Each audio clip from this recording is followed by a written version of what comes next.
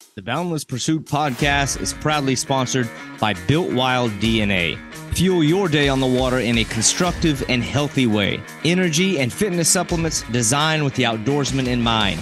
Get your physicality in line with your mentality and maximize your time on the water. Use promo code Boundless Pursuit for 10% off of your next order at BuiltWildDNA.com. Welcome to Boundless Pursuit, a weekly podcast providing motivation, entertainment, and education to anglers and outdoorsmen. I hope that the stories you'll find here will encourage you to chase your passion more fervently, to open your mind to new opportunities and perspectives. Your engagement and feedback is critical to the growth of this show, and I would love to hear your suggestions on topics or potential guests. You can reach me at boundlesspursuitfishing@gmail.com or at my website, www.boundless-pursuit.com. That's where you'll find all related articles, media, and merchandise. Please remember, the show will gain traction from your support. Be sure to like, comment, and share this podcast to your friends and connections. I'm your host, David Graham. Now let's get on to today's episode.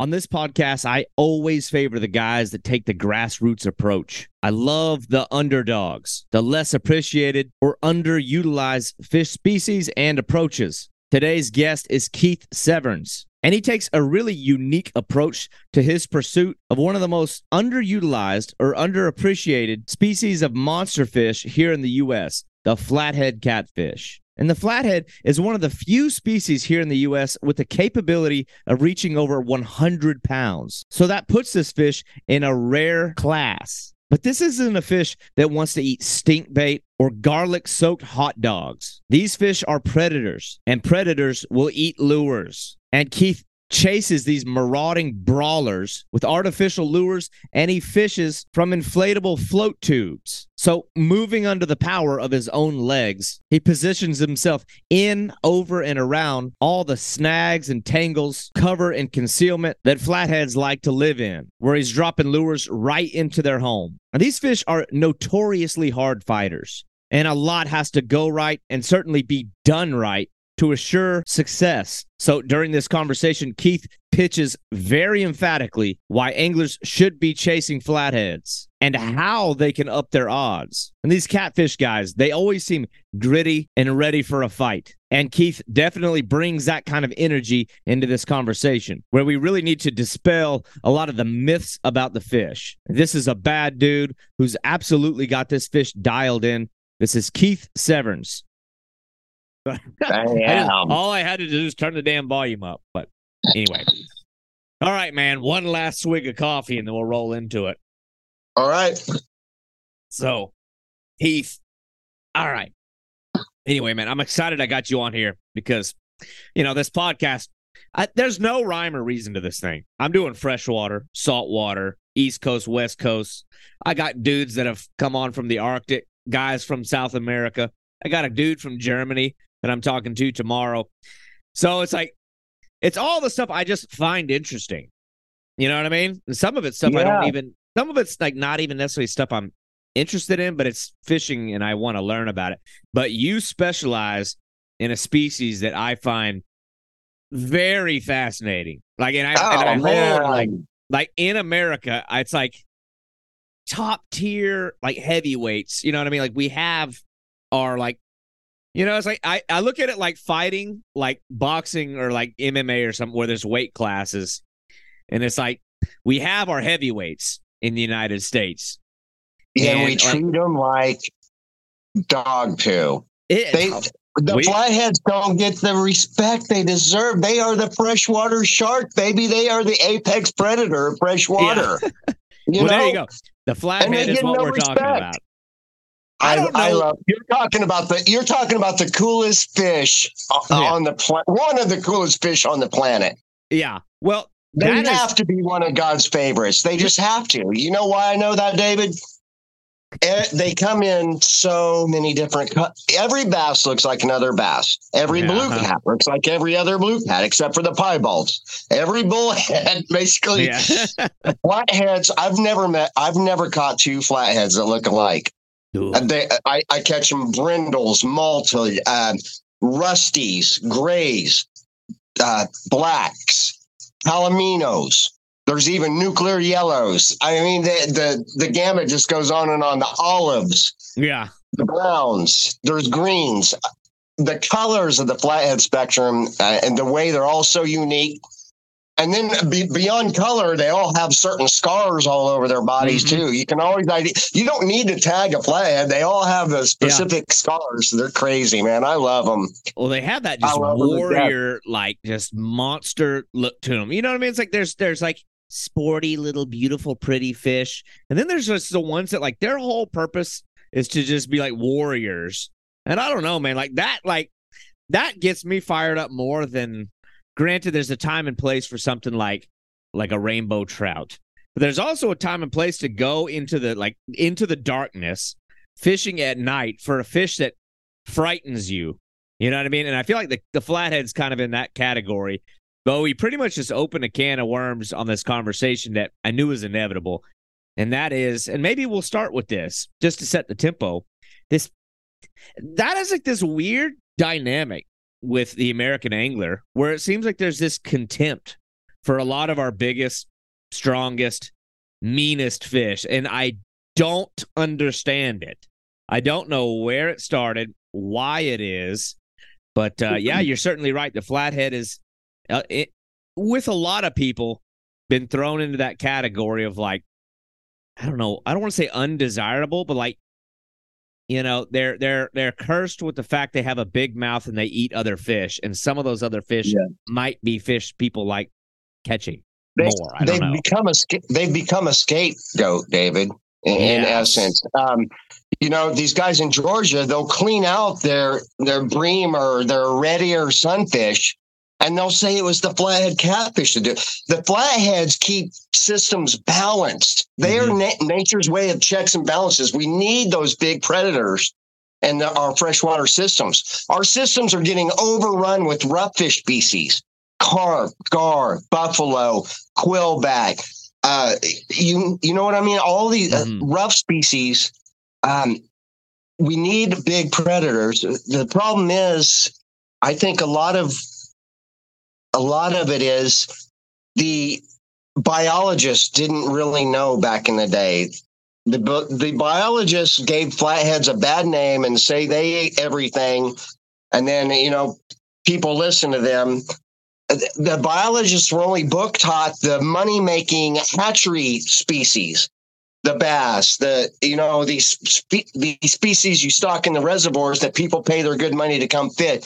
Nobody cared about the flathead back then in the day. They were just thought of as a trash fish. Yeah. They didn't realize the value of them. I think a lot more systems would be way better fisheries if they had bigger flatheads in them. You know what I mean? Yeah. Systems are getting overrun with shad. I guess it doesn't. Every waterway is different, but I do believe that the flathead's way of checks and balances is, and I can prove it through this. I love all species of fish. I love them all. If anything tugs on my rod, I'm down for it. Yeah. My best multi-species fisheries are also my best flathead fisheries. And that says a lot right there. If I'm catching the biggest, baddest flatheads from these systems, but also catching nice crappie, nice bass, you have a healthy system. Yeah. Well, it's such a shallow way of thinking. I've observed a lot of the biggest, most visible fish like that, like an alligator gar, like we talked about before we started recording, has suffered the same sort of thing because they're so visible. Absolutely. You know what I mean? It's like when you pull into your little backwater cove and suddenly you've been fishing out that same hole for years and years and years. And then one day there's just less fish there. And then this 7-foot long thing with big sharp teeth rolls next to you. A lot of shallow minded people are going to be like, that thing ate everything in here. The flathead kind of gets the same thing because their mouth is big. And so you assume, and yes, they do eat big fish, but that it's a good point. When you think of like rough fish species that nothing else is eating, something like a carp or a quillback or larger suckers or larger shad or any like large rough fish, there has to be an apex predator. Smallmouth buffalo. Yeah. The list goes on and on. There has to be an apex predator, like a top level predator, to keep them in check. If you take flatheads, I think we're talking specifically about where fish are native to as well. That's kind of an important point. When you talk about like native range fish or where they've been there long enough that they've established themselves there, you take a fish like that out and you're going to see a collapse of the ecosystem, or one of those other fish is going to like proliferate to the point that it overwhelms the system. So I totally agree. I don't know why people can't wrap their head around that. It's really sad. The native range of the alligator gar used to be gigantic, David. Now what do we have in the U.S.? 2 good spots you can fish for them. The Trinity River in Texas. And there's a few spots in Louisiana for big alligator gar. They used to be prevalent. We've already wiped out the alligator gar, and we're still wiping that. They're letting people bow fish. Yeah. And now what do we have left as our big predator to keep these systems in check? The flatheads. And now if you've noticed, they're not getting wiped out yet. But if you notice over the decades, like I have, when my uncles and my dad started me off in it, it was really not a big deal to catch an 80, 90 or hear about an 80 or 90, 100-pound flathead being caught back in the 70s and 80s. We don't see 90 and 100-pound flatheads anymore. It's perpetually downsizing. As everybody's keeping these giants throughout the decades, we're having smaller fish mating with smaller fish. Mm-hmm. And it's decimating the size of these flatheads. And people, and they don't understand the amount of time that it takes to grow a giant flathead. Yeah. A 50-pound flathead is an old fish. Think how old a 100-pound flathead is. We don't let them grow that long. That's the whole different concept in Europe with those wells. Those people revere those fish. That they respect them. Yeah. They let them get to those giant old age. I know whales genetically get bigger than flatheads, but the way they let them, it keeps them at those giant sizes. We're decimating our giant sizes. Well, that is an interesting thing about flatheads, and I know we spoke again about this the other day when we were just chatting. The records with flatheads is a really weird thing to me because, the world record is so much bigger. There's such a giant gap between the world record, the current world record, and the next one's in line. And I really wanted to bring you on here to pick your brains and figure out why is that? It's not even it's like this insurmountable size fish, like over 120 pounds or something like that. And that was, I guess a point of curiosity for me is well, how come no one's even come close to that? Are these fish just being culled out? What happened to them? A lot of the alternative guys back in the 80s and 90s did get close, but they were using alternative methods. These guys are catching these giant fish on jugs, limb lines, and trout lines. And those 3 methods alone has decimated the big catfish population. Yeah. And a lot of these old boys, they're doing it like Grandpappy told them. And then Pappy told them, and they're running 100 hook trout lines. They're running limb line. Now they got diddy poles. You'll see PVC plastic poles every 50 feet down a mile stretch of river. How many hooks in the water do you need to catch a damn fish? Yeah. And the problem is they're keeping them all. Yeah. They were taught to keep them. People look at me, I'm crazy for releasing a good-sized flathead. I think that's the big difference maker there. There's a culture behind catfish that is, at least that has it's like a historic culture. I think there's a growing culture in catch and release, but right now, there's this massive culture of never releasing any catfish. If somebody gets caught catching and keeping a 10-pound bass plus, they're going to get run out of town by the bass community. Yes. But it is like you're a weirdo. Like the good old boys down in the South, if they go and they catch a 60-pound flathead, that thing is coming back home in the back of the truck so we can show the neighborhood. That's you damn right. That's the sad part. Yeah. Right. And then we're going to nail his skull to the telephone pole or the tree or the fence post. I know. I'd say that part's the crazy part. It's a trophy. Yeah. But I think it would a huge part that would help the Flatheads tremendously would be if they could shut down some of these alternative. I think in times have changed so much. We don't need people running trout lines. We don't need people hanging hooks in the water off of every limb and tree down the river. We don't need jugs floating around unattended. We don't need noodlers. We don't need people messing with the flathead nest during their most precious time. And those people are pulling giants off the nest and ruining the eggs. When they're fighting those fish in the nest, the eggs go everywhere. That nest is ruined. Yeah. And those giant fish are the ones that put out the 3-pound egg sacs with the big eggs. Mm-hmm. And when you have a bigger egg, you have a bigger fry, and you have a fish that has genetically more potential to become a giant. Yeah. You see what I'm saying? I was really definitely interested to get your opinion on the noodling thing, because I had always thought that. I'm like, I can't get behind, because people are like, would you ever noodle? Like, aren't you worried about snapping turtles? I'm not worried about anything in the water. What I'm worried about is it just doesn't sit right with me, the idea that, they're capitalizing on the maternal and paternal instincts of the fish to guard their nest and guard their next generation. All they're doing is protecting a clutch, and you're harassing a fish that, especially the big ones that are there, like they are sitting on top of a gold mine that's going to be the next generation of these big fish. They don't understand. And you're jacking it up. And what's really sick, what really pisses me off is the guys that plant boxes, and then the fish is completely trapped by 3-4, and all they got to do is grab them and wrestle them out. And they're planting boxes. People will do anything to catch a flathead. They're shooting them. They're spotlighting them at night. They're snagging them. And then people are finding out where their wintering holes are. And when they stack up like cordwood in 30-foot holes in the winter, they're snagging them. Yeah. Even the people that say they're catching them, they're running swim baits through that deep hole real slow. Yeah, and they're hooking it in the lips or in the head or by the mouth, and they say, that fish swiped at it.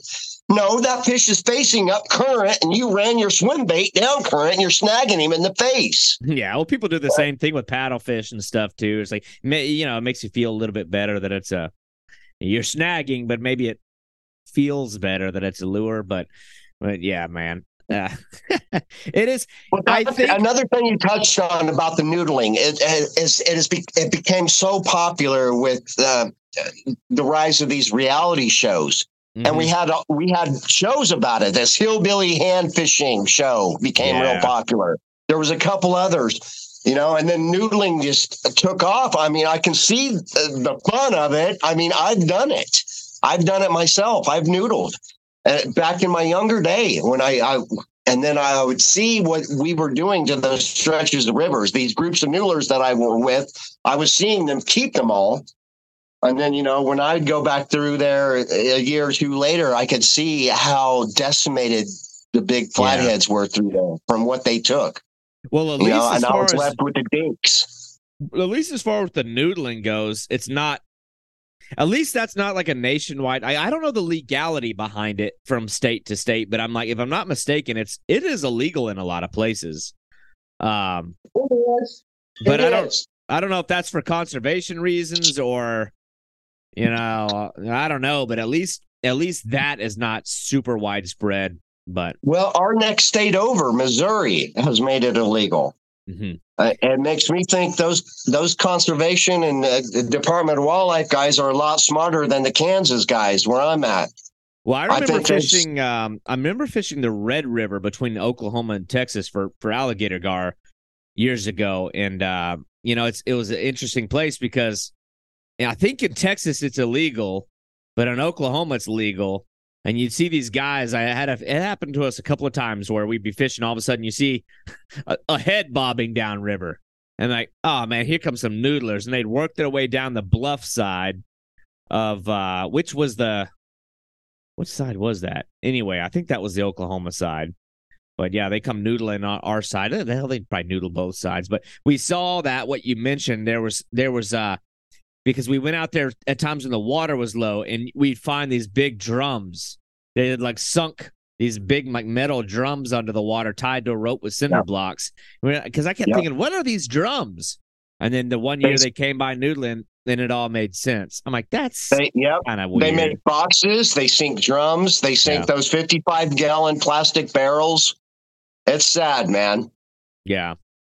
Well, so they can, and that's another big reason what you were just talking about earlier. You don't understand why the world record flathead hasn't been touched in 30 years. Yeah. A big part of it is because these states that produce those giants, Kansas has the world record where I live, 123 pounds, Elk City Reservoir, almost nearly 30 years ago.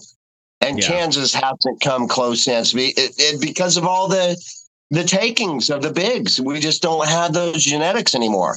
Yeah. There's one place that might have a shot. It's Lake Tawakoni, Texas. I fished there before. That place grows giant blues and giant flatheads. I believe a guy just a few months ago caught one near a 90-pound flathead. Yeah. So there's some giants in there. Yeah. So some of those reservoirs like that in the South have a chance. Mm-hmm. That's an interesting thing. I think they need the right. They need like a vocal group behind them to a point.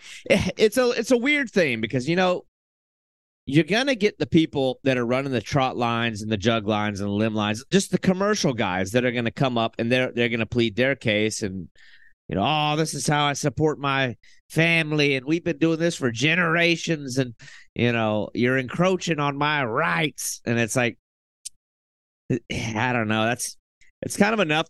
Is there even is it one of those species of fish that has any protections at all, or is it one of those are there any seasons or limits on them at all that you know of in any states? Because I don't know about them. Tennessee just did a really good thing.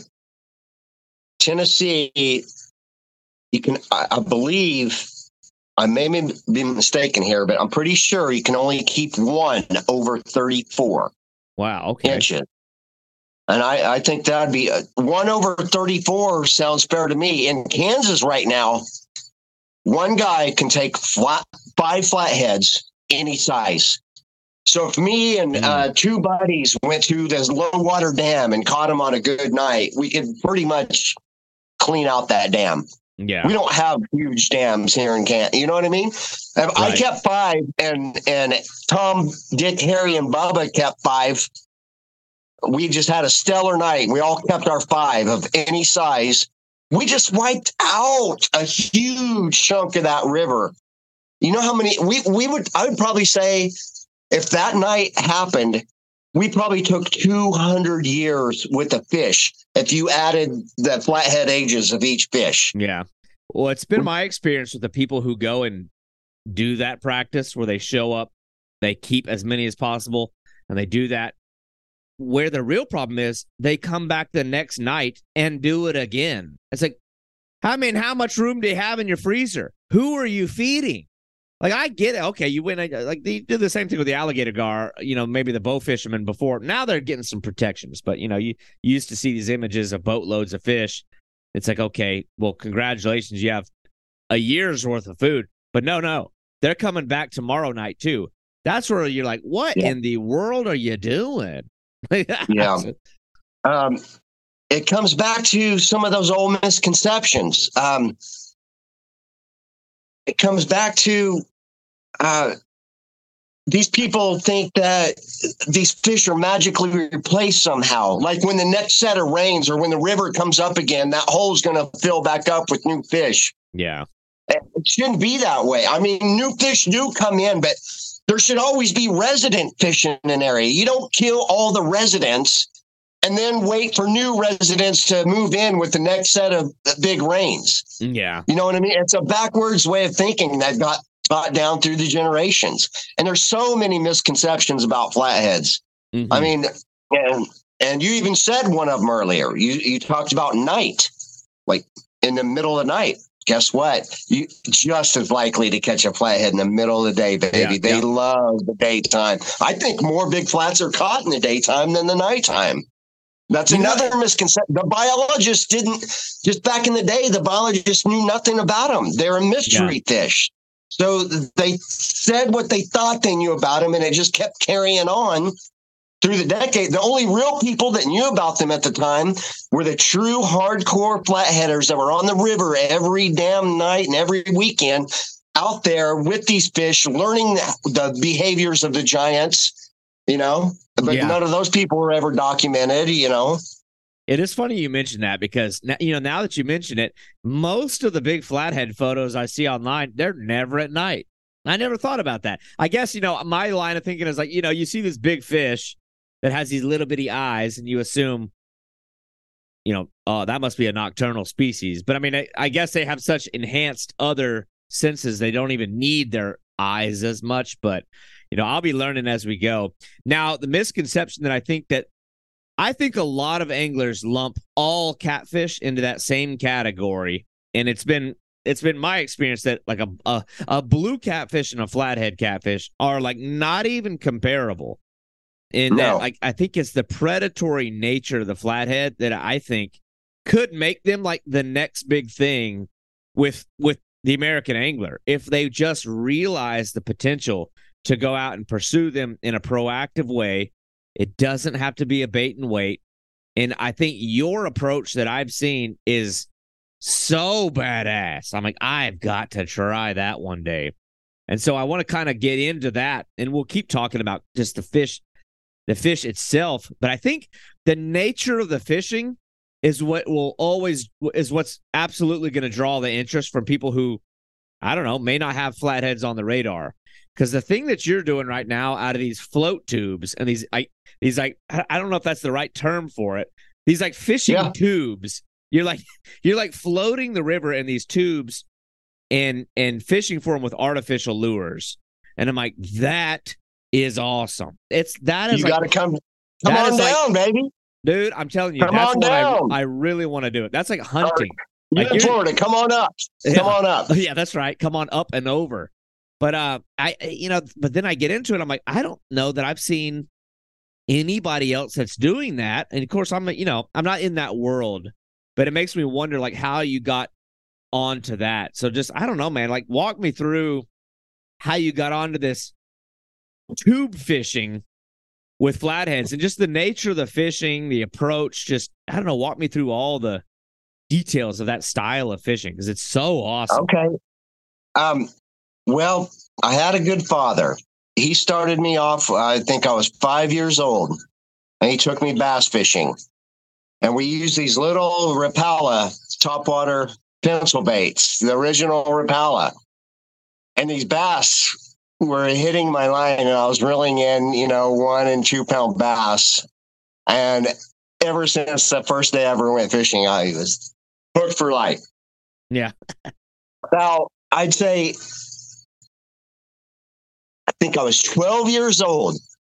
My dad got into float tube fishing. Back then, it was just these big circular U-shaped things, and you sat in there. You were in the water about chest deep. You could barely, keep your rod up to jig, but it was still fun. And I think I've been tubing since I was 12 years old. And then, I was, he was a bass guy, so I was a bass and crappie guy too. And that was the end all be all. I thought like everybody else, catfish or trash fish, channel cats are good eating sometimes. I didn't even know what a flathead was back then, for a long time. So long story short, this one moment in my life happened. I want to say it was when I was 27, 27 years old. I'm in a floodway canal fishing for crappie from my float tube. Yeah. I'd been float tubing this whole time and never encountered a flathead before through all my artificial journeys. This one time I'm jigging out in front of laydowns and brush piles with I had this 2-jig setup, where I was just vert jigging right on the edges. The float tube's awesome for that. You can get right up next to all that cover and stuff. Mm-hmm. You don't have a trolling motor. It's the most stealthy style of fishing for starters. There's nothing stealthier than a float tube.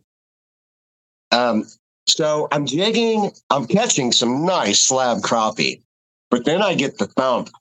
And it's what I now become known as the super thump, is what I call it. Because it's a thump that reverberates through your line and through your rod. It's a jolt through your whole body. And I feel this heavy weight just pulling on me.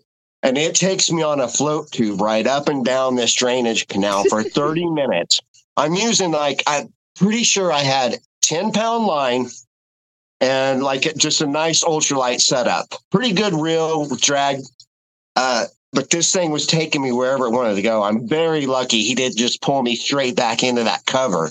For some reason, he went cross river, and I was able to just hang with him, hanging on for dear life, wondering and then I think it was probably 25 minutes later, pulled up a 30-pound flathead and wondering, what have I been doing my whole life? Yeah. Chasing these crappie and bass. What have I been doing my whole life? Yeah. I go, this is it. This is the pinnacle of fresh water around. And then ever since then, I just started upsizing for my crappie stuff and learning their behaviors. And I understood that they love that same kind of cover and deep, dense rocks and wood like crappie. Crappie and flathead have a connection, and it all developed from there, from crappie fishing. And I'd been on the tube already a long time, and then the two just kind of fused together. Yeah. Well, that kind of answers some of the question, because I'm like, well, now I know the tube actually came first. So it was like something you'd already been doing. But I think the advantages kind of speak for themselves, just like tactically. But then the other side of that is probably it just looks funner than being in a boat. Because, when I see what you're doing, part of me is like, why wouldn't you just use a boat? Like, why wouldn't you just use a kayak or something? But the float tube is like, I think the adventure element has got to be a big part of the reason. But yeah, I can absolutely see the stealth.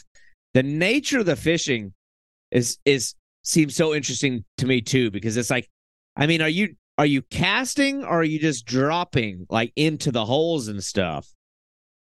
That's both? The thing. It's a little bit of everything. Sometimes I'm pitching to cover, and I stay a little bit away from it at first, and I'll pitch to cover, and I'll let a big soft plastic flutter down. I'll do that slow flutter fall. Flatheads always hit almost 95% of the time on that drop. Okay. And I want a nice slow flutter fall drop right next to that cover. So I'll pitch. I cast. I swim things. I'll tell you one thing. You're about to get me fired up. Vertical jigging. I would say if I had to pick one technique, vertical jigging is the number one best technique overall for flatheads. There's just something about that pop, pop, drop, and flutter fall. That pop, pop, drop, and flutter fall. And it just that in their face drop, even if they're in a negative or neutral state, it's like apple pie. And if it smells good and it looks good and it's dropping and looks alive, how can they not? They just thump it. Now, I mean, to your knowledge, are you basically is it almost like you're searching for the fish, or are they coming to the lure, or is it more or less you're finding where they're already sitting and putting it directly in front of a fish that's sitting there? Like, are they like traveling over to get it, or is this like you're really working a brush pile, you're really working an area of snags, and like it's like searching for the fish, or is it bringing their attention from further away? A lot of times, I don't know. Sometimes there are cruising fish. I mean, was that fish sitting on that boulder waiting to ambush? Or did I just happen to pass him as he's cruising by me? Sometimes I don't know that. But the thing about this flow tube with artificials, that's the thing. You're covering so many more of these spots where you can connect with one. Yeah. Whereas if you're a live bait guy and you throw out a bluegill, there almost has to be one there, or you have to wait a long time for one to move in. I'm actively moving, searching, jigging, pitching, casting, trying all these different things. And I'm increasing my odds because I'm putting my offerings in front of far more fish.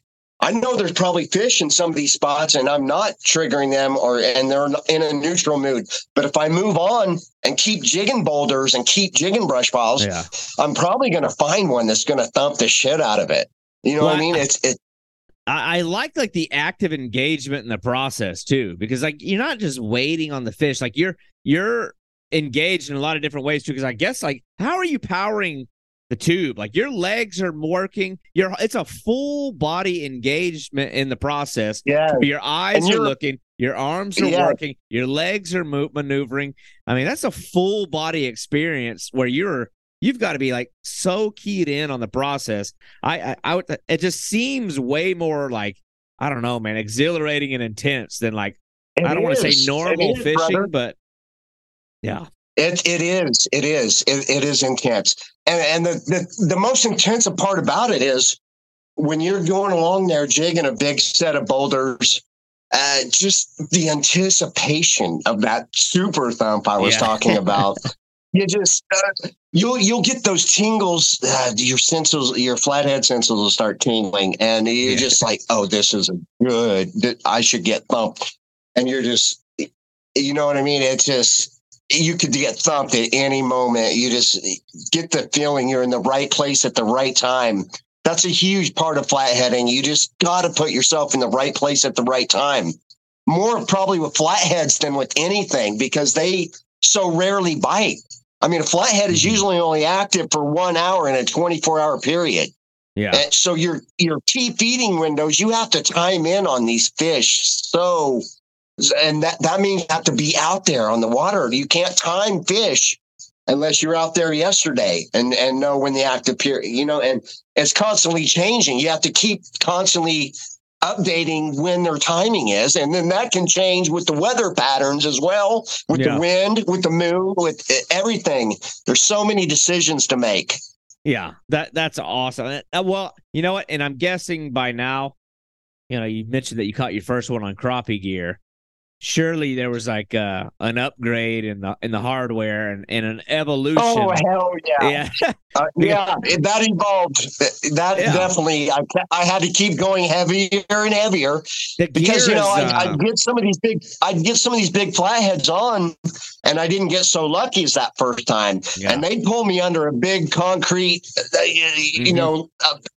or a big chunk of wood or a tree and game over, So, yeah, I definitely had to start upgrading my gear from there.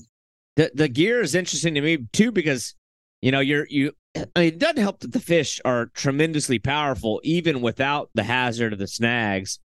But then you mix in the fact that they're so powerful and they're, generally their proximity, I guess, is close to things that they can cut you off on, wrap you up in. And you're in a tube to where, they can pull you, you're going with them. You know what I mean? So what is your hardware? You know what I mean? What kind of line are you dropping down there? What was it the type of gear that you're juggling with is, I don't know, how heavy is the line? How heavy is the rod? How heavy is everything? Well, before we get into the gear, there's something special I need to touch on that you just touched on. How am I fighting these fish out of a tube? There's a certain way I learned. I've learned that flatheads love to fight in a circular pattern. So the first thing I do, say I'm jigging a log jam with some gold bills, and I get that thump. First thing I do, I've got to kick as hard as I can. I mean, you got to have powerful fins. If you ever go float tube fishing, don't skimp on cheap fins. You got to have good fins because that's your motor. Yeah. You got to get them away from there as fast as possible. And then once you get them out in that little bit of open water, I can start spinning with my flippers. I can like say I'm in my float tube. I can spin myself like you're in a little U-boat, imagine it, with your flip, and I can start going in a 360. Yeah. I start doing that same motion with the flathead, and he'll actually start doing it with me. Yeah. And therefore, and I can just keep him going in a circle out there in the open water, and I can tire him out.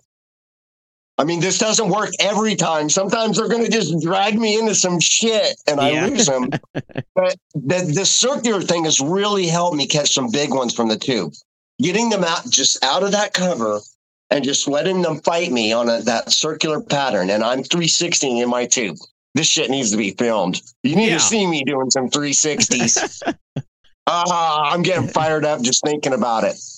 So when that all works out, I can usually tire them out. And then, I just pull them up on my legs like a landing platform.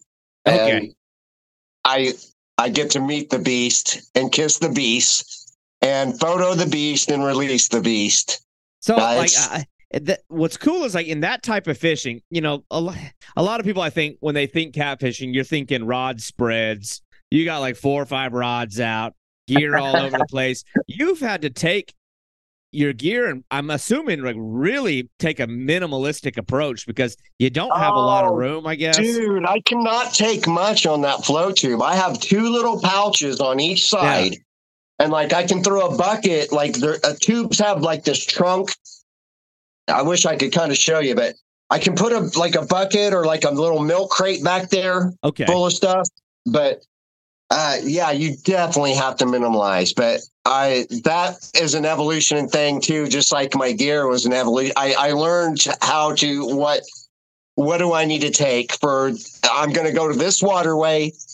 I need to have this, and this, and I need to have this jig box, and I need to have these plastics. I need to have these swim baits, and I need to have these scents.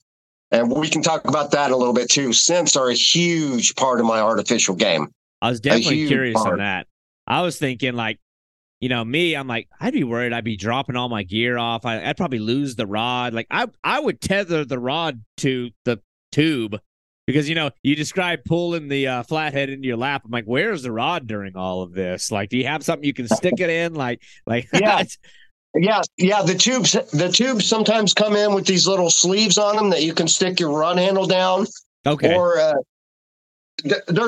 I've learned lots of other ways, but or you can throw it in that trunk. Like I said, there's this little V-shaped trunk in the back of the tubes, but, a lot of guys build their own PVC. Some of these tubes these days, if you go to a float tube farm, you would be freaked out. They are like fully decked out, live scope, electronics, all these crazy rod holes. But compared to me and my tube, it's just me and my tube and my flippers and a rod. I'm very minimalistic. I do have a depth finder that I have outfitted that can fit on the tube. It's a real cheap Piranha. I rarely use it. If I go to a new body of water, like a little state fishing lake or an area of a reservoir I've never been to, I will use it. But I'd say 80% of the time I go with no electronics. Yeah. And now, are you worried about like when you're dropping lures down there? I know they're in like heavy timber rocks. Like, I mean, it's like, are you losing a lot of lures, or is there like a way to prevent like? Yes. No, we all lose a lot of, no matter what you're fishing for, you lose a lot of lures. Don't drop your favorite lure down there.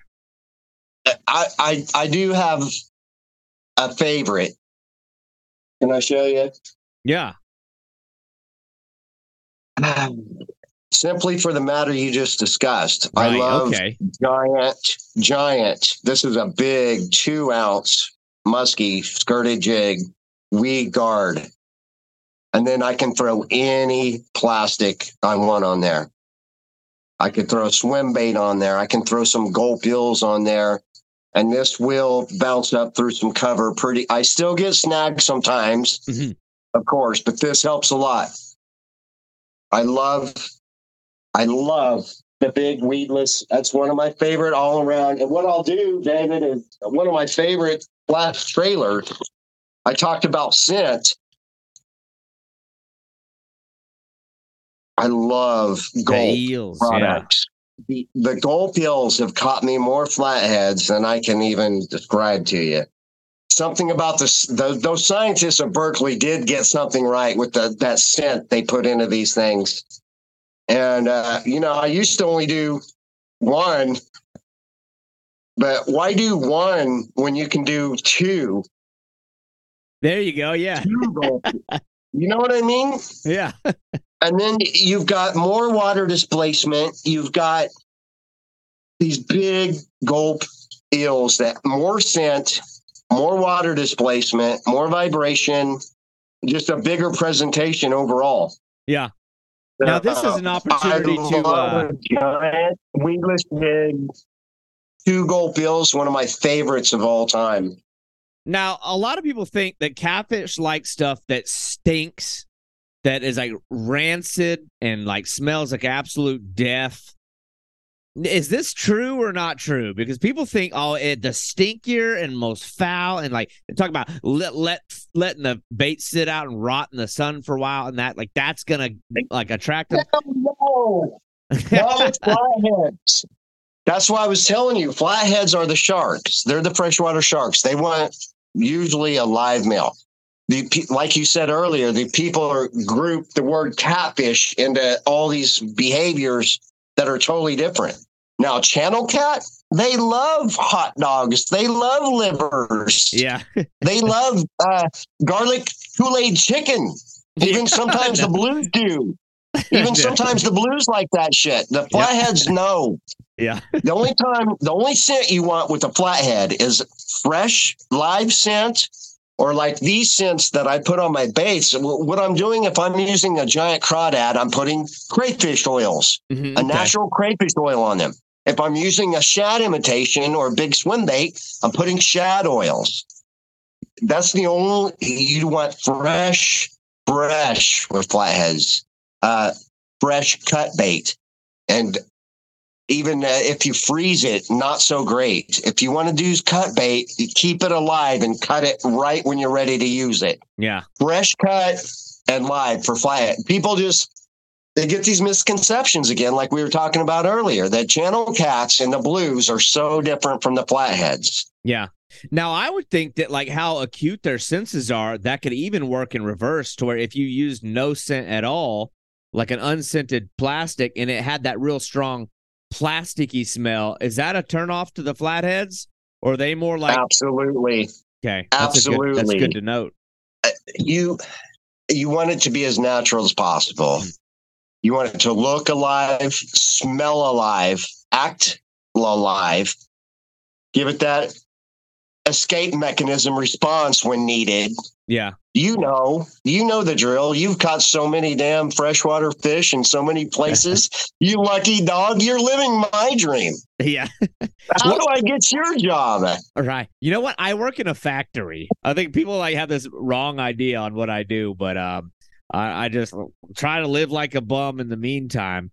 But I would think that it's easy to think that you're putting scents on there as an attractant. But I would think it works just as much as like a masking agent. You know what I mean? Like it's almost. It can. Yeah. It does both. It's a double combo. You're getting rid of your human scent on the lure. You're getting rid of the plastisols scents. Yeah. And I'm sliming it up with a scent that is going to be really attractive. Imagine if you had a piece of apple pie dangled in front of your face, Dave. But it didn't have the apple pie smell. And it just smelled like something totally different than apple pie. Would you take a bite out of it? Mm-hmm. Yeah.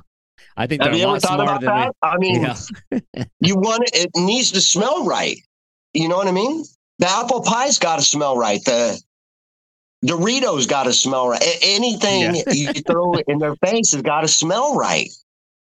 I mean, I'm not saying that you can't catch a flathead on a plastic without scent. I mean, a lot of times they're honing in on it with their lateral line, their other senses. You're moving it through across in the perfect place, and you're going to catch. I'm just saying it can, and definitely up your odds. When you put the right scents on the right baits, it can definitely up your odds. Yeah, it seems like fast moving. If I'm using a big crankbait, scent doesn't matter so much. I'm getting that swimming mode. You know what I mean? It's those slow in your face presentations that I'm doing where the scent really comes through. Yeah, because I would think your two patterns there is going to be scent based and then like vibration, like you said, water displacement. So if like it is not necessarily an application or like an environment where you're going to use scent, it probably needs to compensate with more vibration. But yeah, I think they don't get the credit for being as savvy as they really are. Now, these fish, that's curious to me. This is something I don't know this, but like, is this one of those type of fish that's like, do they have like territories? Like, do you have like certain trees in your river systems that I know the fish that lives on that tree, or are they always moving around? They have their territories for sure. So it's almost like musky. The biggest, baddest fish are going to be on the biggest, baddest structures next to the bait sources. I mean, they just, and it's a pecking order from there. Now, do they sometimes let other flatheads? A few flatheads can reside together on a log jam. A few big ones. A big one will let a couple more. It's like they're in packs, wolf packs. And these fish will even hunt together. If a lot of guys notice when they got a spread out, you'll sometimes through the night boom, boom, boom. Your rods you'll catch 2 or 3 real quick. It's because that wolf pack moved through there together. They hunt. People think flathead. There's another misconception. We're busting so many misconceptions tonight. I know. Dave. I love it. Flatheads are not solitary creatures. They are when it's time to get to their den and they have their little territorial den where they sleep at night. That's their spot. They're territorial with that, but they are social and they do. I don't know. Something clicks with flatheads, and it's like they all know when it's time, like clockwork. You know what I mean? If guys set a bunch of jug lines or limb lines, a lot of those down a river. A lot of those will go off in that same hour or two stretch where there's that feeding window. There's just that flathead clock when, I don't know, they all know. And then those groups that are together, they'll hunt together in wolf pack. It'll be like 4 or 5 flatheads. I've seen this with my own eyes. I've seen 3 giant flatheads one time cruising the tops of weed beds that were just like 2 to 3 foot under the surface. These moss beds. And I saw these giant 3 flatheads cruising the tops of them, hunting bluegills on top of those. It was insane. That's awesome. So yeah, a lot of people don't really understand flatheads. So many misconceptions. Yeah. So disrespected of a species that deserves. They're so much cooler than a bass, man. So much cooler than a bass. I know. Bass get all the love. Get all the love. Well, you know why? Because every man, woman, and child can catch a. God made bass, so every man, woman, and child can catch a fish. Well, the bass already has this like massive like marketing machine behind it. That's like this unstoppable freight train. That's like, I don't know. I love catching bass to a point, but. I do too. But I don't know, man. I catch a lot of bass while I'm going for I catch a lot of bass while I'm and other bycatch while I'm fishing for flatheads. I catch big gar, catch big drum, big bass, little bit of anything big that'll take a lure. Yeah. But well, I know we have a mutual friend in Josh Dolan. He's actually the one that told me to check your stuff out. And, he lives. Awesome, man. Yeah. Shout out, Josh Dolan. Right. What's up, brother? Yeah. Well, he lives out there in Virginia, and I know they have this like very unique fishery for flatheads every year, where they like, it's like they have like this. I don't know if they're migrating for a reason, for like I don't think it's a spawn thing. I think they're following a migration of shad or something like that.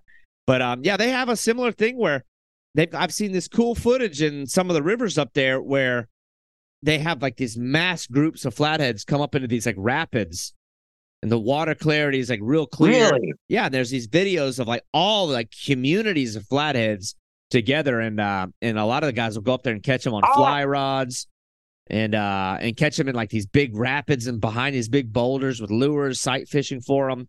Very unique. They're all grouped up, and they're all grouped up. Yeah. Is this like pre-winter? Are they like gathering together to go to the wintering hole, or what time of year is this? I think it's an early season thing. Gosh, we're gonna have to reach out to. Okay, so they just came out of the wintering holes. Yeah, but it's very predictable. It's extremely seasonal. It's always a very specific window of time. If I'm not mistaken, though, it's like it's right during like it's like they're right on the heels because they have a, it's the ocean is downstream. You know what I mean? And so I think it's during the migration of the American shad and stuff they have, and if I'm not mistaken, it has something to do with, some Virginia guy's going to listen to this and be like, listen to this jackass, but I think it might have something more to do with them following the food source, or they stage there in anticipation of the food source coming to them. It's a very interesting dynamic. It's very much all part of a system that I find real fascinating, but they probably don't want me promoting. I do too. I would like to. I find that fascinating too. I don't get that in my so I would like to learn more about that myself. Yeah, for sure. Yeah, you have to reach out to Josh. I haven't heard of too many places like that. Like when I saw what they're doing there in Virginia, I'm like, that is so unique. But I can't think of any other rivers that are like that. It's like literally, and like they have like white water in there and stuff, and the flatheads come up in there. And if you look it up, I mean, there's videos of it. It's very interesting. Like I saw some video where some young guys were like snorkeling in the water with them. There's like flatheads all around them, zipping and zooming by all over the bottom, all flying around their heads. I'm like, that is nuts. But I've had dreams like I had a dream like that where I was swimming in my head. I need to go there. Oh man, like some of the gear is interesting to me for sure because I don't know, man. Like I was telling you, I've caught flatheads, but not enough to have. I'm not one of those guys that's going to catch 2 fish and then proclaim some level of expertise. You know what I mean? I've encountered a small handful of flatheads, and I mean, they just left such an impression on me for like it's the fight. You know what I mean? Like you want to talk about pound for pound fish. That's what everybody throws that terminology around too much. Pound for pound, like which fish can really throw down. But like I caught a few flatheads that I was just like, wow, like the type that you sit back in your chair, like, holy cow, like that was a different creature. But you throw in the element of timber and rocks and things that can break you off, and you can't be out there with like, at least I guess you can be out there with bass gear, but you're playing, you know what I mean? Like, are you using like heavy leader, like monofilament leader? Because I'm wondering, like the whiskers, do they have issue with like a steel leader? Is there like a magnetic signature left by a steel leader that they'll pick up on? Like, do you get that nitty gritty with it? Or because you have to have some kind of abrasion resistance. I don't know if you're using like heavy fluoro leader on the end or what you're doing to contend with the snags, I guess, more than anything. Well, 9 times out of 10, David, I'm using 80-pound braid mainline. Okay, yeah. I like Power Pro Super Slick 8. Okay. I don't know why. It's just really smooth and really can feel what's going on the bottom with Power Pro. And then I'm tying on a barrel swivel and a leader. Okay. And then I'm using the same, sometimes the same weight mono. I got 80-pound braid, 80-pound Andy mono leader, about 2 to 3 foot of it. It acts as a shock absorber. Mm-hmm. Then I tie on my lure or my giant jig or whatever. It acts as a shock absorber, and it's much more abrasion resistant. You know, if braid scrapes on rock, that braid is going to cut. Yeah. That big heavy mono, you got to have a leader. I'm glad you brought that up. That's a huge. I wouldn't catch half the flatheads I did if I didn't have a big heavy mono leader. Yeah, and when you're hooking the fish, I'm thinking I'm thinking like when you first hook the fish, I mean, is it pretty much just like lockdown drag, and you're trying to separate them from that stuff? So it's like, yeah. So it's not even hardly even playing. Yeah. I'm like, you're getting the full brunt of their power. Right, and that's why you need that big barrel swivel, strong barrel swivel, good components. So that's your only 2 knots. You got your main line to your barrel swivel, and then you got this big heavy Andy mono, or whatever mono of your choice is. But I mean, I've learned to keep going heavier. I used to do the 40-pound braid to 40-pound leader, and it had to keep going up as I got better, and I learned how these things were schooling me. And your best chance with a big flathead, don't leave anything to chance. Use at least a 60-pound mono leader. Yeah. 40's not enough. They'll wrap it, they'll cut it, they'll get into some concrete.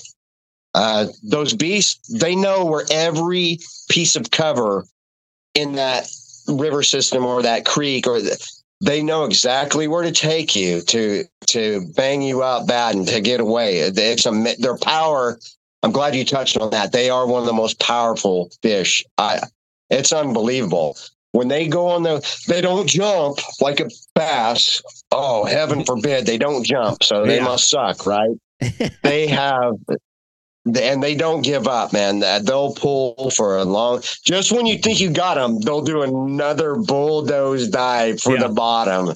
And then when you think you got them to shore, to the tube, they'll go again. It's just, and this the power. They have that big square tail. You know, They have that giant square tail. They're very muscular, very strong.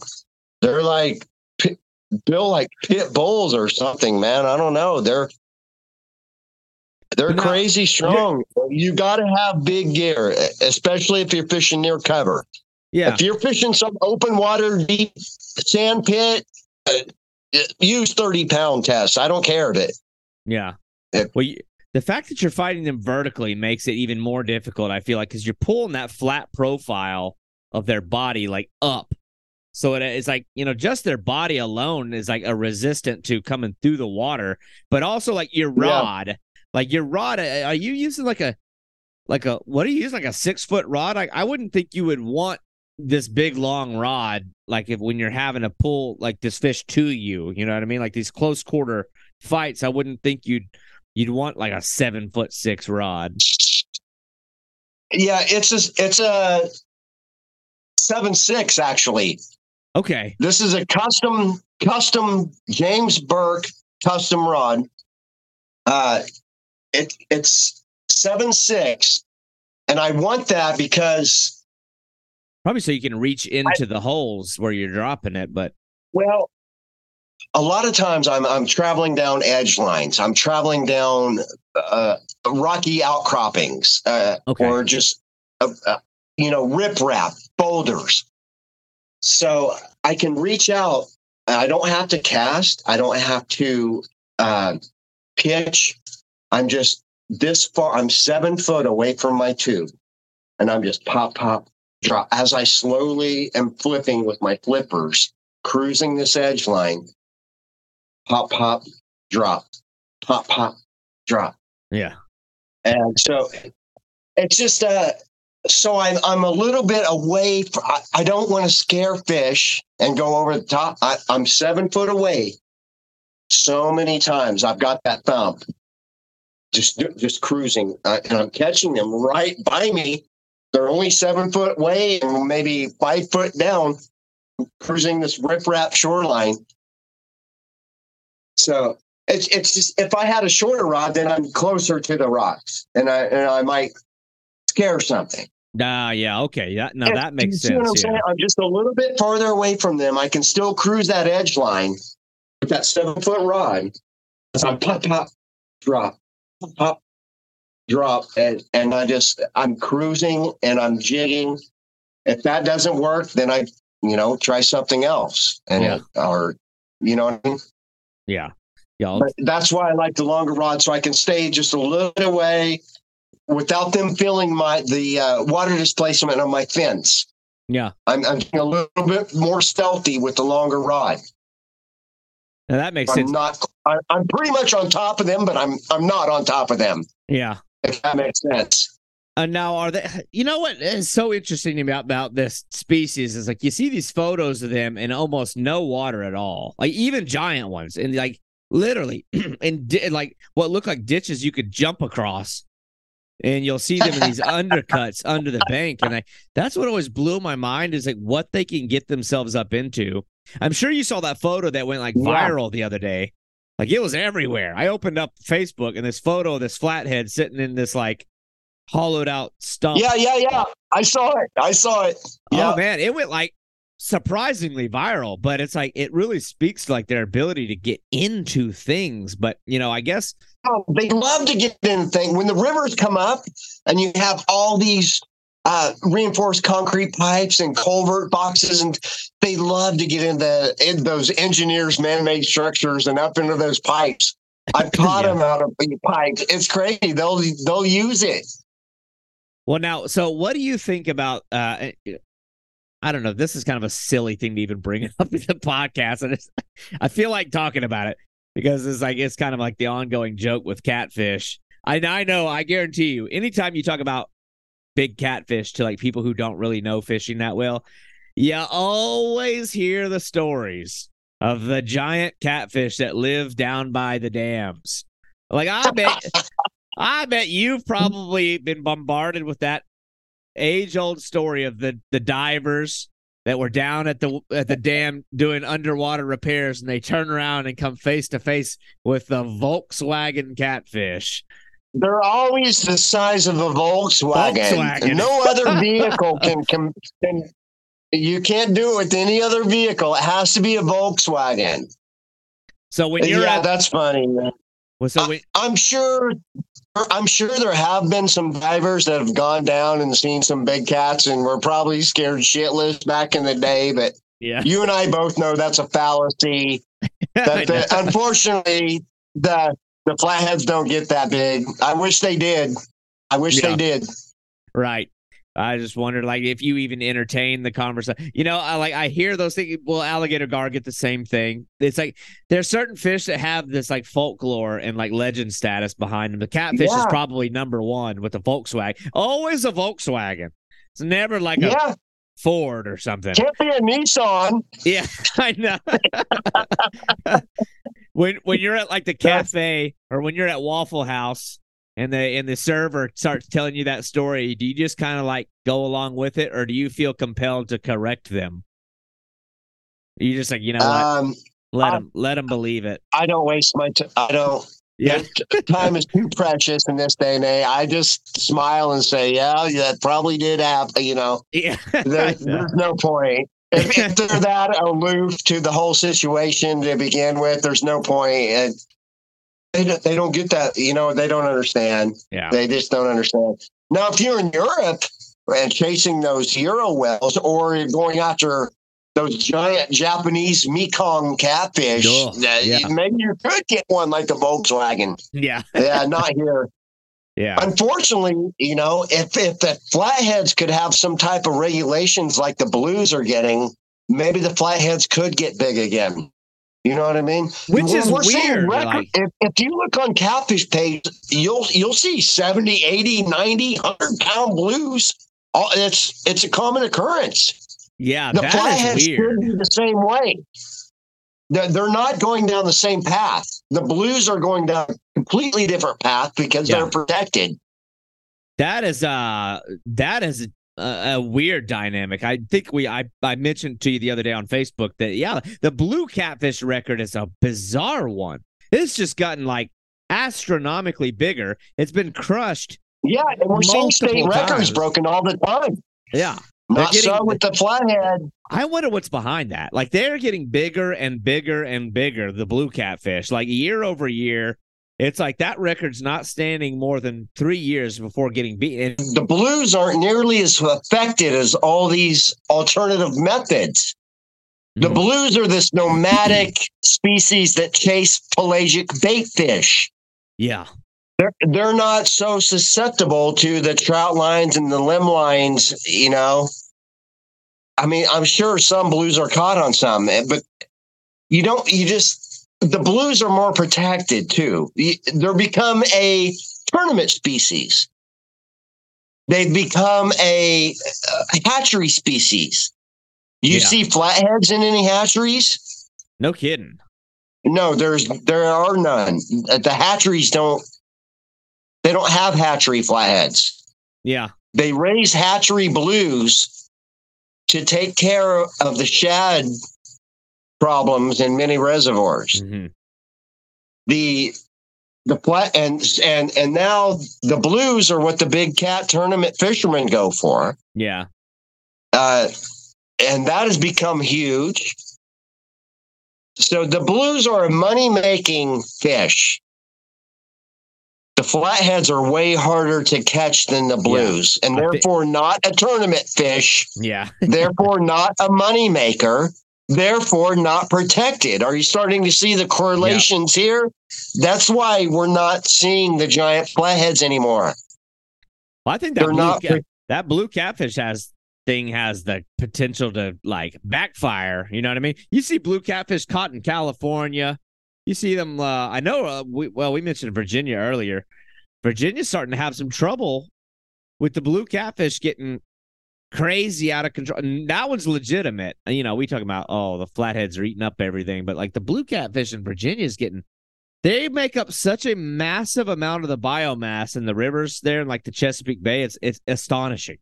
Like there's so many of them that it's like incredible.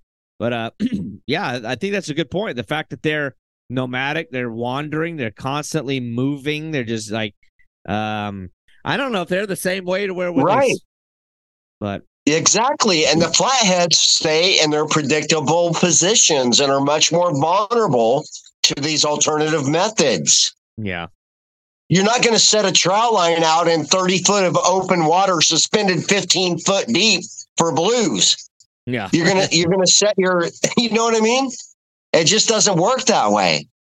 The flatheads get hammered by trout lines, by diddy poles, by jugs, by noodlers, by rod and reel. They're in much more predictable places. They're not nomadic like that. That is why. That is exactly answers your question as to why the blues are thriving and the flatheads are not. Yeah, that makes sense. It's just I don't know. It's sad. You know, you think like we've got our pillar species in North America, our big giants. You don't want to think of our giants getting smaller or being like intentionally persecuted, but you know, I don't know. The blue catfish are just getting moved around. They're going to start catching that non-native hate before too long. Some areas they already are, but I don't understand the hate for flatheads in areas, especially where they're native to. Are there areas where they're not native to, where they're kind of catching the heat? Like I don't know that they're being moved around like the same way. The latest areas I've heard of are from your home state of Florida. I mean, yeah. See, I didn't know if they were native or not, but there's a big culture like the cat. There's a big culture of flathead guys in northern Florida that love them. So I didn't know if they were, you know. Well, I mean, how long do they have to be there before they become native is the question. Yeah, that's true. But I didn't know if they had always been there, you know. In some areas, they're just coming back where they used to be. So we haven't always been native to the U.S. All right, yeah. You know. Yeah, we can go way down that rabbit hole, but so I don't know, man. It's an interesting one. That I feel like at least now, I don't know what I've seen when I'm probably relating this more towards gar and bowfin and even carp. This like renaissance, or like there's this new type of thinking that's a little bit more accepting of those species now more than it used to. I don't know if it's the river monsters effect, but there's like, you see a little bit more people wanting to go out and experience different kinds of fish maybe than you used to 20 years ago even. So I guess that's worth something, but you know. Well, yeah. And that's what I'm trying to do, David. I'm trying to show people how. That's my whole cause. I'm trying to show people how special these fish are, how beautiful they are. You know, I catch the prettiest flatheads. I'm totally blessed by God. I don't know if you've noticed, but I catch the prettiest flatheads in the country. Yeah, they're gorgeous. I would agree to that. They're beautiful in their own way. Some people are going to always think they're ugly, but you and I both know they're beautiful. Mm-hmm. They fight incredibly hard. They're an apex predator. It's so important for the whole ecosystems, all our fisheries to have. We don't have very many of those apex predators left. Yeah. You know, the bass take care of, the bluegill population and the smaller stuff. What takes care of the bass and the gar and the buffalo and the carp and the drum and the quill, you know what I mean? There just has to be those big predators in our systems, and people don't understand how important that is for a healthy system. Yeah, I think you nailed it right on the head. They've misled to think that these big predators eat the system out. That's not the way it is. They don't. They keep it in check. Nature's way of checks and balances. Yeah, I think you nailed it right on the head early in the conversation when you said that people are using them as a scapegoat for why they everything. Are. Yep. For human greed. No human is going to blame themselves. Yep. Listen, and I even used to have this mind thought. How could I myself personally, as one single human being, hurt a fishery? Well, I probably can't. But when you take me, Tom, Dick, Harry, Bubba, and what everybody else is doing to that fishery, it's a cumulative effect that can, it's what's destroying fisheries today, greed and gluttony. Yeah. Well, you can do something also just from an engineering standpoint and install a dam onto a river, and 20 years later, some fish will significantly benefit from that dam installation, while many others, you know what I mean? A lot of human-related changes can really have massive effects. So, you wonder if it just transcends so much deeper and far beyond one fish is eating too many of the other fish. It's like, no, the problem is way, way, way, way deeper than that. We got to start pointing fingers at ourselves. It's too easy to say the big scary catfish is eating up all the bass. They ate all my red ears. Them catfish ate up all my red ears. Yeah. No, buddy, you and your brethren did that. Well, they always say we used to be able to fill 3 coolers. You used to do what? You used to do what? Yeah. Say that again. That was slowly. back in the good old days when we had gigantic non-dammed rivers and the fisheries. Every year, it's sad. I see diminishing qualities of our fisheries. I've been fishing for damn near 50 years, and I've only seen diminishment. I've seen very few fisheries that have had a surplus of anything. It's all been downhill, and that needs to change. The regulations need to change. There can't be a one-size-fits-all regulation for every waterway either. They can't say in Kansas, you can keep 5 of any size That's good. That might be good for a reservoir, but that is not very good for a small waterway. You know what I mean? Yeah. Well, people shouldn't. A reservoir has the capacity to handle a certain amount of pressure and harvest, whereas a smaller state fishing lake is not going to be able to sustain that same kind of pressure. Yeah. People shouldn't want to fill 3 coolers full of fish anyway. Like, that was always the line that got me. It's like, me and my grandpa used to be able to fill up 5 stringers. I'm like, what? Okay, say that slower and realize that maybe the act of constantly and consistently filling buckets full of fish might have been the problem. Maybe you were the reason the fish went away. So it's not an unlimited resource. It's people think they're just not biting anymore. Yeah, they're not biting. Yeah, it can't be me. There's a lot of stupid people in the world, unfortunately, David, and they don't realize what they're doing. Yeah. Well, I don't know, man. I feel like you have sold the idea of catfishing really well, even in this conversation. And to me, like, your photos, that tube fishing, something I want to try probably within the next, I don't know, year or two. I got a lot on my wish list of things I want to do. You know what I mean? You get to gallivant all over the world, you lucky bastard. On your little travels of gallivanting, come see me. Yeah. Well, I need to do some things here in the States before I start getting all crazy ambitious again. I've never caught a muskie. I want to do the stuff with the flathead, that style, so bad. Even the alligator gar, fly fishing for the alligator gar, or with lures. But in any case, I don't think you're one of these guys that's big hot shot trying to be Mr.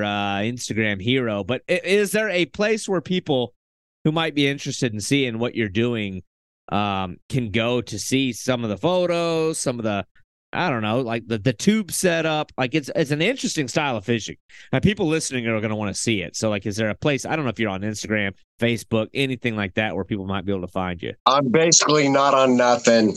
I'm Keith Severns on Facebook. That's it. Yeah. You know what? That's probably the better way to do it anyway. I've had so many people ask me, why don't you guide? Why don't you take people on these float tube adventures? I wish I could. I really do. I would love to teach children how to fish. I'd love to do like some type of fishing school. Yeah. There's a lot of single moms these days. They don't know how to teach their little boy how to fish. I'd love to have like a fishing clinic or something, and people are always asking me, why don't you guide? I can't. The waterways in Wichita are so limited. I have like the Little Arkansas River and the Big Arkansas River. Everybody knows where the holes are at, and the good. I make it look like I'm fishing in West Virginia, like Josh Nolan, where the Flatheads do that. I make it, when the people see my pictures, they don't realize the time that it takes me. I'll go out for 3-4 nights in a row. It's like muskie fishing, the fish of 10,000 casts. Mm-hmm. I would say flathead fishing with artificials is the fish of 50,000 casts. It's like muskie fishing, but harder. And who's into that? Who wants to do something harder? Everyone wants the easy way these days.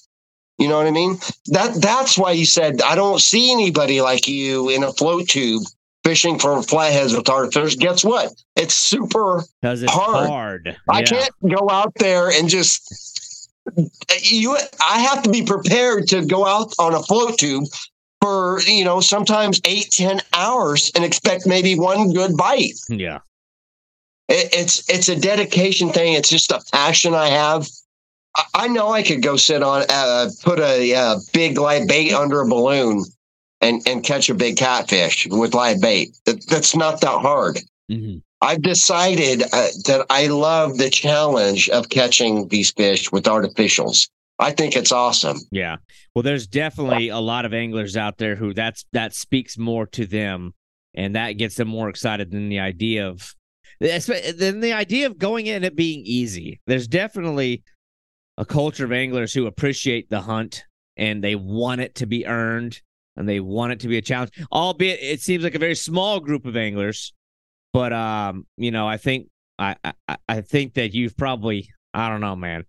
Like, it is a style of fishing I want to do big time. You know what I mean? So, hell yeah, brother. I bet you do. But I bet you do. You go after wolffish. You go after arapaima. You've probably caught glass grouper too, haven't you? Oh, yeah. I can catch them off the beach just 30 minutes That's a dream of mine.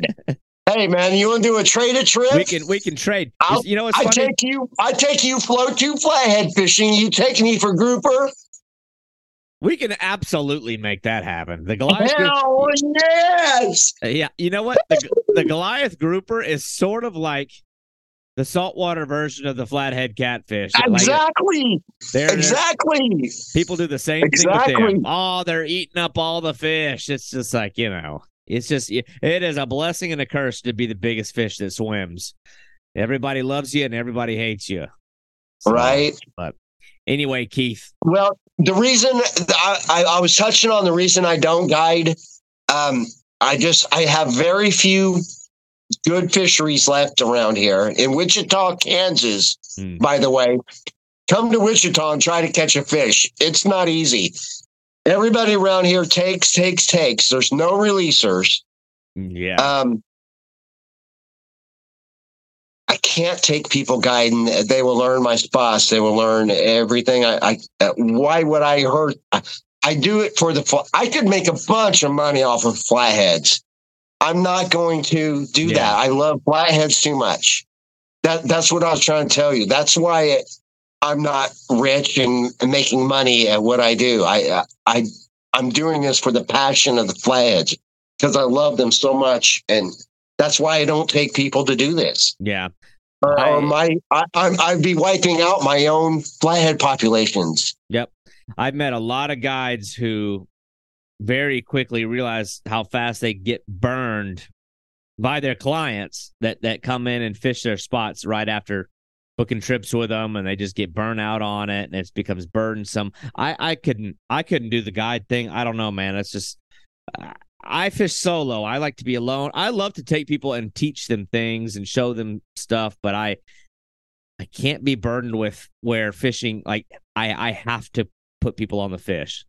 Like, you know what I mean? Like, people who come with a guide, I feel like they want the fish. They don't necessarily care as much about the experience. Maybe I'm wrong. I don't know. I couldn't do it.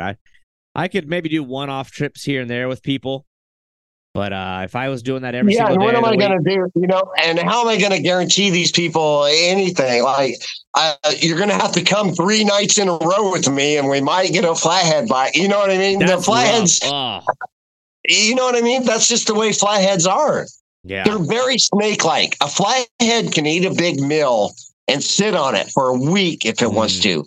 Flatheads are very snake-like in that manner, especially in the colder water periods. Yeah.